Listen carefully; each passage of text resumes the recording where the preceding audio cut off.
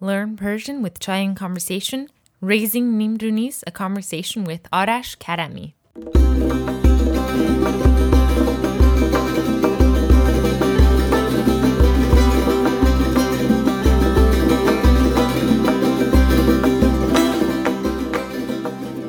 Hello and welcome to this Raising Neem-Roonis conversation. My guest today is Arash Karami, who actually was an important catalyst for this entire project, which we'll get into in the interview. Arash's official bio is that he's a contributor for Al Monitor, but if you're at all familiar with Iran Twitter, you are no doubt already following his Twitter account full of astute analysis about Iran and politics in general, and a few dad jokes thrown in there as well. This interview, again, was recorded in pre-COVID times. He now tweets about that a lot as well, and you can find him on Twitter at the Karami, Karami. I highly recommend following him if you're interested in any of these subjects. But for now, let's listen to the interview. So I'm here talking with Arash Karami. Arash, thank you so much for joining us. Glad to be here. Glad to do this. And this whole project, this Raising Neem-Roonis podcast, started off because Arash actually wrote me on Twitter and asked me, as a Persian language instructor, if I'm teaching my kids Persian. So it's something that we all struggle with. He asked me this question, and I thought, actually, this is a great topic to cover with a lot of people. So Arash, thank you for being the catalyst for this project. Hey, I'm excited. I'm more excited as anybody else is. So thank you for doing it. Well, can you tell us a little bit about your background, where you were born, and what is it that you actually do? What's your involvement with Iranian topics? I was born in Iran. I was born in Tehran, and my family and I came here when I was 6. By the time I was in 2nd grade, I learned the language, but I always knew Persian. So that was always something that was with me because we grew up at home speaking Persian with both of my parents. That was just a part of our life. One thing my dad did that was really awesome and I appreciate at this age is that at home we had to speak Persian to our parents. That was something that always reinforced it. We weren't able to drop it because I know I have friends who spoke English to their parents growing up and they've completely forgotten Persian. For us, the fact that we had that was awesome. But my brother and I, he's a younger brother, we speak English together just because it's easier and we're better at English. As I got older, I had an interest in it. And as I was in college, I was I want to learn how to read because I went to 1st grade in Iran, but I didn't remember much of it. So I just started reading things on my own. I got a private tutor for a while, and I just started reading and reading and reading. And then I found topics I was interested in, which was politics. And then now I know how to read. I can write basic emails in Persian. And I'm a contributor for Al Monitor, so I write about Iran on politics. And part of my job requires me to read a lot about what's going on inside Iran on the Iranian news sites. So you're fluent in reading, you can read if you have an article or something, it's easy for you? Yeah, I can read all the news articles, and I still struggle with poetry. Right. I can't read Hafez, I can't read Maulana, all these things. But then I struggle with English poetry too, so it's not my skills didn't transfer, you know what I mean? So I just don't get poetry. I can't follow the rhythm of it. And did you study Iranian politics, or is this all stuff that you've learned on your own? I was actually talking to a friend about this earlier. It was just I knew politics from an age. I was born right at the revolution. So growing up, we were there in the early 80s. So, as a 4-year-old or 5-year-old, I knew who Khomeini was. I knew who Reagan was. I knew who Carter was. I just remember scenes of men just sitting around talking politics, very heated, very passionate, because it was, the country's going through a revolution. There's a lot of change. There's a lot of inflamed kind of passion. So it was just something I always knew. I'm not that good at it, but I'm saying like an athlete. It's I always knew how to shoot the ball. I just it came naturally to me. So, but then of course, as I got older, I took it more seriously and I started reading a lot of books on it. I started kind of engaging in the conversation. I had to learn it, but it was just something that I always enjoyed and it was a part of growing up. Got it. You're just kind of immersed in it and it's in your bones in a way. It is. And even when I try to leave it, I can't. Sometimes I'm dude, I'm done with politics. I hate this. This is it's killing me. It's going crazy. But, I always recommend people who kind of write about Iran to emotionally distance yourself from what's going on because it's really draining if you take it personal or if you kind of identify with what's going on inside the country or if you have family like I do there. I always have to distance, I have to create a distance, pretend I'm writing about a country that I don't know anybody there and it doesn't impact me. And that kind of does help you keep your sanity. Especially in the past few months. It's Right? been Yeah, crazy. exactly. Getting back to your family life now, you write a lot about your kids too. I notice you have, like you say, you do a lot of dad Twitter. Yeah. So tell me about your family. Where did you meet your wife? And how many kids do you have? My wife and I, we just met through mutual friends. She's a white, or as we say, like Amerikai. So, like I got kind of lucky too that she really likes the Iranian culture. She really Mm-hmm. likes like Persian food. We got married. We lived in DC for a number of years, and then we had a kid. So we moved back to California, which is where we are now. So in that regard, as far as like culturally, when the kids, I have two kids now. One is 5, one is a year and a half. Mm-hmm. I got lucky in a certain respect that I married someone who's really interested in the culture. My wife, she cooks a lot of Persian food, and she doesn't do it out of like sense of love or loyalty to me. Like she genuinely likes it. So she kind of just does it on her own. And it's Mm-hmm. kind of, to me, it's like interesting to have kids that like Persian food. It's like fascinating to me. Like my son loves just regular kebab so much Uh-huh. that like there's times when we bought hamburgers for him and he's like, no, I want kebab. We had to like cut up the hamburger meat and put it in rice and say, no, this is kebab. Just eat it, please. That's awesome. Yeah, it's like it's totally fascinating. You know what I mean? And it's hilarious to me how he doesn't say kebab, he says kebab. So he says it like an American too. So it's like I'm dying. So there's that aspect of it too. And now like my daughter's growing up and she really likes it. And they put like yogurt on it and they put somar on it. And like if you don't have the somar, you have to go buy it and give him the somar because he won't eat it without the somar. So he's got his own system. It's hilarious to see my daughter now totally pick it up too. That's amazing. Yes. And so you wrote me about wanting to teach your kids Persian and how they're, speaking English. So how are you doing on that? Where are you at? Okay, so a lot of guilt, let's just say that. Yeah. Okay, so when my son was first born, I was like, okay, I'm all in it. I got my cousins from Iran. I'm like, send me as many children's books as you can. Because I could read it, so it's easy for me. So they sent me all these books, all these books, all these books. And when my son was younger, they were great. My son loved it. We used to read together. He understood what was going on. I used to exclusively speak Persian to him. And he used to respond in Persian as well. What age are we talking about here? From the time he started talking pretty early, just like earlier than a year and a half, he started talking. It's not like we're having like conversations, but he used to be able to respond or like tell me his requests in Persian. But then when he turned 3, we put him in preschool. Mm-hmm. And immediately after the first week, he's like, I'm done with Persian. Like he just was done with Persian. It was like, I'm like, what happened? Did they say something to you? Like, did they shame you out of it? Like, I was totally like baffled. But then I spoke to other family members here and couples that like were both Persian, couples that were like grew up in Iran, even their kids stopped speaking. Wow. Okay. After they started preschool. So they're like, don't worry, it's natural. Don't get panicked. But I did get panicked because, my wife is white. She doesn't speak Persian and I'm the only one that's doing it. And they're like, oh, they'll come back as they get older. They'll respond in Persian. But I'm like, I don't know. So preschool to us was a huge hit as far as him responding in Persian.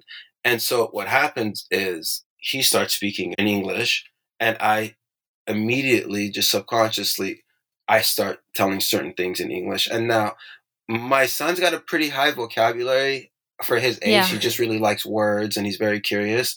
He always wants to know what big words are. So what that is though, is like we're having kind of sometimes more in-depth conversation.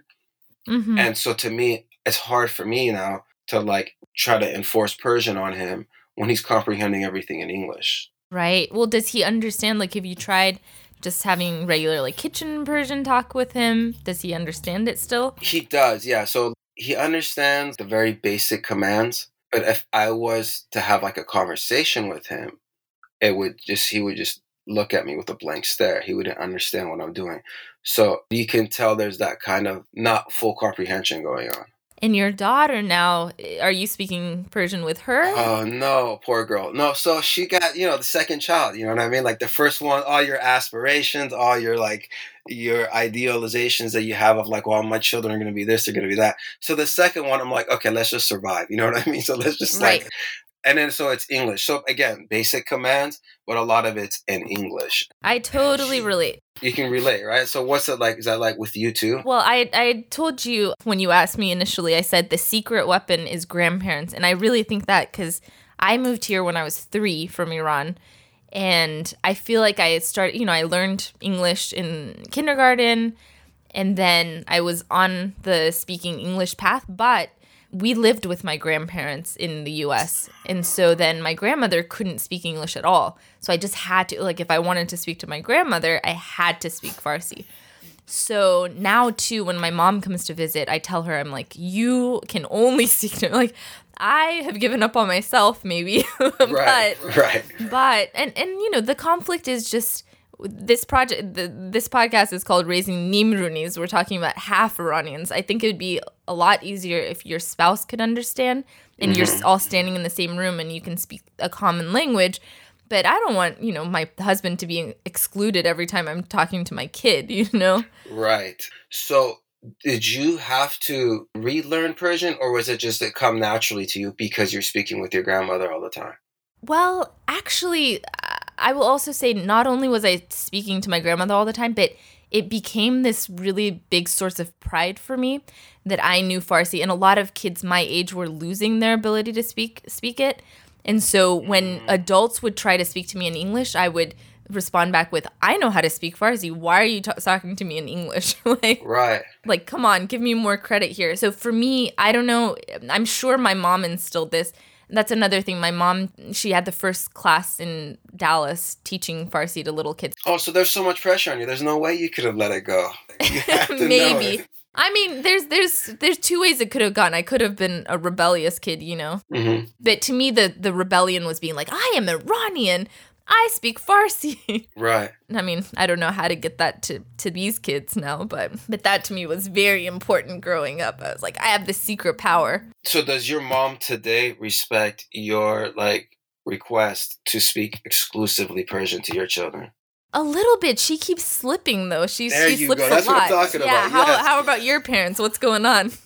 I can't get them to speak Persian to my children. Oh. And it's the most frustrating thing in the world. Because they did that to you. You're like, Dad, what happened to that rule? Exactly. Like everything's out the window. And I'm like, wait, why? I don't get it. And I've told them so much that I completely, now at this point, I've given up. I'm like, it's exclusively on my shoulders. Oh, man. And are they in California? Do you see them a lot? They're in California, but we don't live close, so they visit maybe once a month or something. So it's not a consistent thing. But even when they visit, and it kills me is both of my parents speak English with an accent. So it's I'm like, why are you guys speaking to this kid in a broken accented English when you could be speaking fluent Persian with him? You're killing me. That's right. So every time I say it, they'll say 2 sentences in Persian, and on a subconscious level, they just revert back to English every single time. How did it become non-important to you guys with your grandchildren? And I don't know. So to me, it's such a constant source of struggle. So it's is it really important for us to teach our kids to speak Persian? Why is it important? I always feel, and this is in my just experiences talking to people who also had a parent from a different country. When they grew up and they didn't know the language, they were always frustrated. They're like, why didn't you at least give me the foundation or the basics of this language so that when I'm an adult or when I'm in college and I want to take Arabic courses, I'm not taking it at the same level as all these the white kids or any other kids. Why didn't you give me the foundation for that? It's just one extra skill to have. It's not even about pride or heritage it's just knowing a language opens a whole new world to you. Totally. The number of songs that I can listen to, the number of emotions that I'm exposed to just through this language, it fulfills a part of your life. It's really hard to say because I love the English language. I write in English. All these things I enjoy. I like playwrights who write in English, but having access to the Persian language and the way the language plays and the way the language unfolds, and sometimes there's a sentence in Persian that it just stops you and you're like, oh man, and you're grateful for that. You're grateful for those moments because if you didn't know the language, that wouldn't exist to you, or that sentence in English wouldn't have the same impact. So it opens up a different world to you. As a parent, really, like, what's the goal? Everyone has this idea of what the parent is to give them as many resources and opportunities and set them up, right? That's kind of what every Right. parent wants to do. So why deprive them of this when it's there? At this moment, it's effortless. It's going to be so much harder for them in college to try to reconnect with a part of their roots or part of their interests, or to see, like, oh, they want to know where their grandparents came from. So those are kind of the things that I think about when I'm like, no, I really need to take this seriously.